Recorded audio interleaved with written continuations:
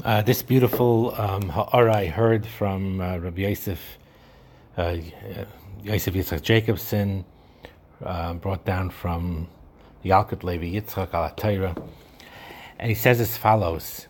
He says Yitzchak, the numerical value of Yitzchak is 8 times the name of Hashem. 8 times Yud Kei Vav Kei is the gematria of Yitzchak. And he gave over his brachas, and Yaakov received 7 of those Shem Havayas, because Yaakov's numerical value is 7 times 26, 7 times the Shem of Hashem. And one of the Shem Hashems, Yitzchak bequeathed to Esav. And in that tzad, he was a brother to Yaakov. So Yitzchak, who had 8 Shem Havayas, because his numerical value was 8 times 26, he gave 7 of them to Yaakov. His numerical value is 7 times 26. And Esav got 1 Shem Havaya of 26. The remaining numerical value of Esav is 7 times Tameh. It's fascinating. 7 times Tameh plus 1 Shem Havaya of 26. That's the gematria of Esav. So the 7 times Tameh of Esav was always as opposed to the 7 times Shem Havaya of Yaakov. And that's why Esav hated Yaakov very much, because Esav had within him the 7 times Tameh in his name, in his numerical value, and Yaakov had 7 times Shem Havaya in his numerical value. In what way were they connected as brothers? They were connected because of the Shem Havaya, where Yaakov had 7, but Esav had 1. Like we said, Esav had 1 Shem Havaya of 26 plus 7 times Tameh. What happened is that when Yaakov bowed down to Esav, when Yaakov bowed down to Esav 7 times, he caused by that action of Bittul to reach his brother and to remove 7 times Tameh of Esav. Every bowing that Yaakov did had 1 Shem Havaya of Yaakov be Mavar 1 Shem Tameh of Esav. And when 7 times bowing, 7 times Tameh was nullified by Esav, and all Esav was left with was the Shem Havaya, that 1 Shem Havaya that Yitzchak bequeathed to him. And that is why Esav spark, according to that pshat, that he kissed him with all his heart and he connected with him completely, is because Yaakov finally touched that essence of the Shem Havaya that was remaining in Esav. That's an amazing pshat al pi side. As far as a moral lesson is concerned, there's a very common one brought down. We just want to emphasize it. When Esav said, Yesh li Rav, I have a lot. And Yaakov said, Yesh li Koil, I have everything. And the Chavetz Chaim al Torah discusses the difference between those two remarks. That's a difference in the worldview between Yaakov and Esav. Esav acknowledged he had a lot, but even though he had a large amount, he would always want more. Like the Chazal say, Mi sheyesh lo mana roitza mosayim. Whoever wants 100 will always ultimately want 200. Yaakov, however, said, Yesh li koil, I have everything. I'm not missing anything at all. So Esav constantly wanted more, while Yaakov felt great satisfaction with what he had. And regardless of how much you have, there's always much, much more that you can want. So having the attitude that you never really have enough will cause constant frustration. And because if you always focus what you're missing, your life will be full of anxiety and inner suffering. And this attitude was internalized in Yaakov when he said, Yesh li koil, I have everything I need. Now, do you have a right to look for more? 100%. That's okay. Like if someone has a small apartment and he needs a larger one, he wants a larger one, and he does some ishtadlus to get that, there's nothing wrong with that. Yaakov himself worked for love and acquired wealth. But nevertheless, the Yeshli Koil is very true, because ultimately, if you're not able to, I'm calm about it. I'm serene about it. If I acquire more, ma toiv. But if not, then it's a siman min hashamayim that is all I need. And this answers a stira, by the way, like this, because on one hand, we know a person's mind should not be into gashmiyistic inyanim, not to acquire anything that he doesn't really need. And he should be metzamtzim himself, basically limit himself in the pleasures of this world. So you have that school of thought brought down in the Chazal very often. Kachi darka shel Torah, pas b'mechel melach toichal, umayim b'mesura tishte. To lead a life of tzimtzum, to lead a life of not running after excessive olam hazeh, and be happy with less. But nevertheless, there's a Chazal that seems to say otherwise. It says there are three things that widens a person's mind: Ishana, a beautiful wife; a dirana, a beautiful apartment; kalim noam, a beautiful utensils. So you see from here that adarabba, a person desires certain beautiful things, and that widens his mind to cause him to serve Hashem better. So how is that not contradicting the fact that you have to be metzamtzim yourself? And the answer is very simple. A lot depends on the mahalach of your attitude. Like we said before, when Yaakov said Yeshli Koil, he also aspired and tried to gain certain possessions in his life and grow. He ran after the pachim ketanim. He didn't say Yeshli Koil and just, I left it there. Yeshli Koil, what do I need it for? He ran after it. But the bottom line is when the Ratzon Hashem is that this is what you have, I'm calm, I'm serene, I'm happy with what I have. A similar case with this is with the difference between the weekdays and Shabbos.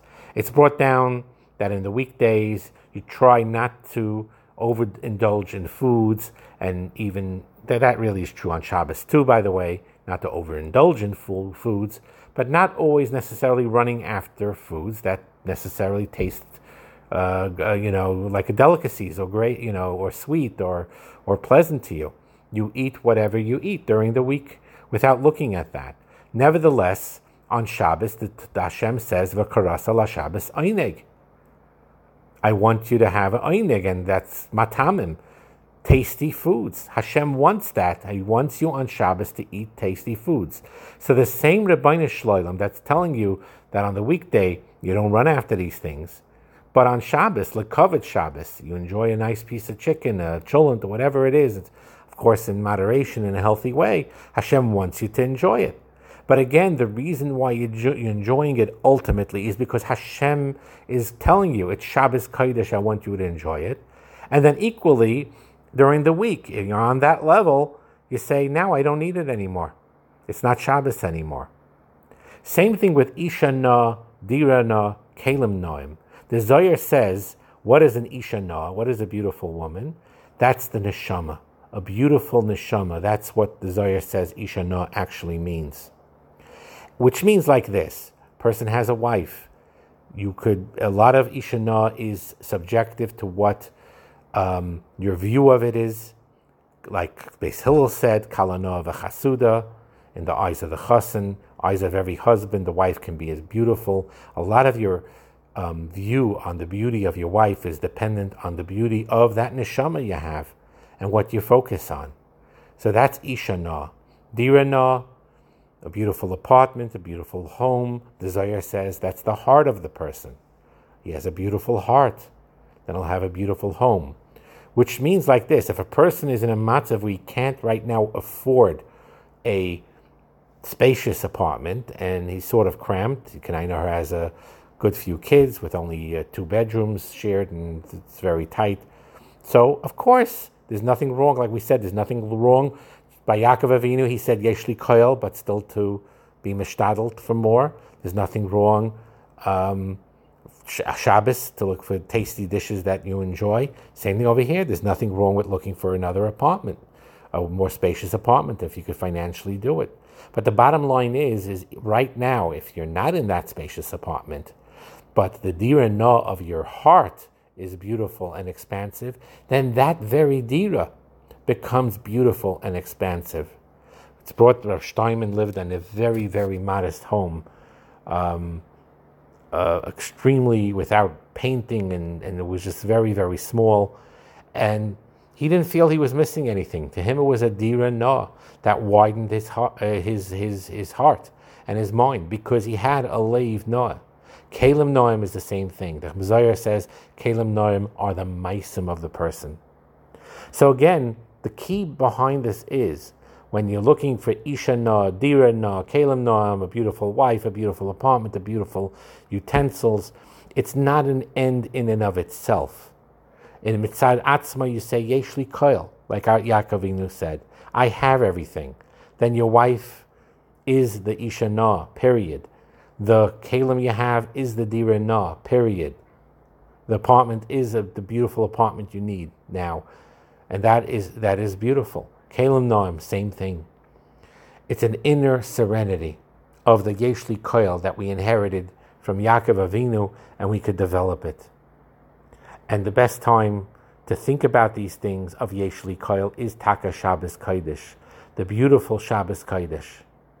Charasala Shabbos Eineg. You're going mamish into, they talk about mitzvahs that are you're totally immersed in, whether it's going to the mikveh. When you're in the mikveh, you're immersed in water all around.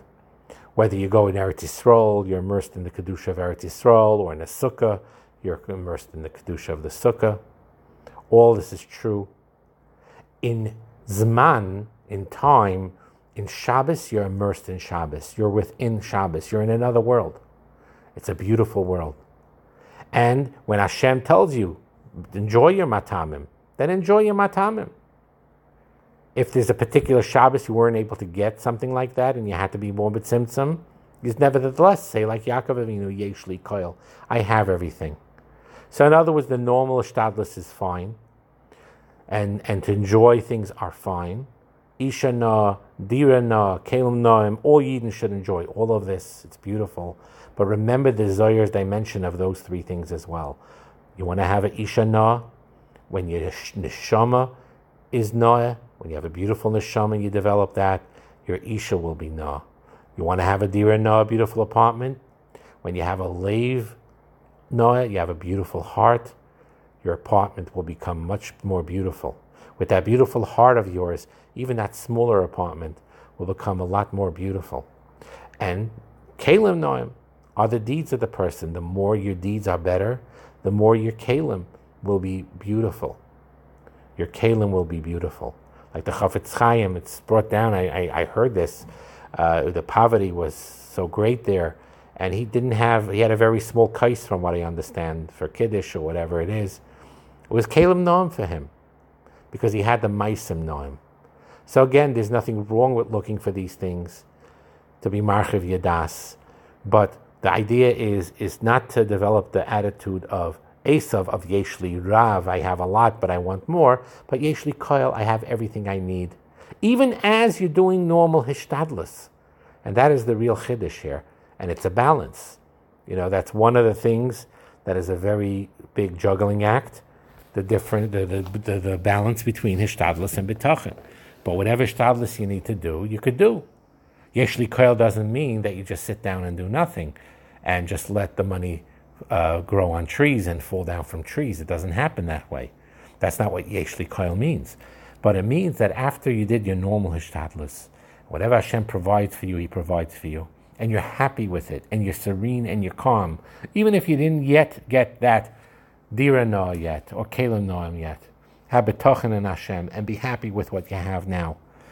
And that is a big Musa Haskell in our parsha as well. Have a wonderful Shabbos.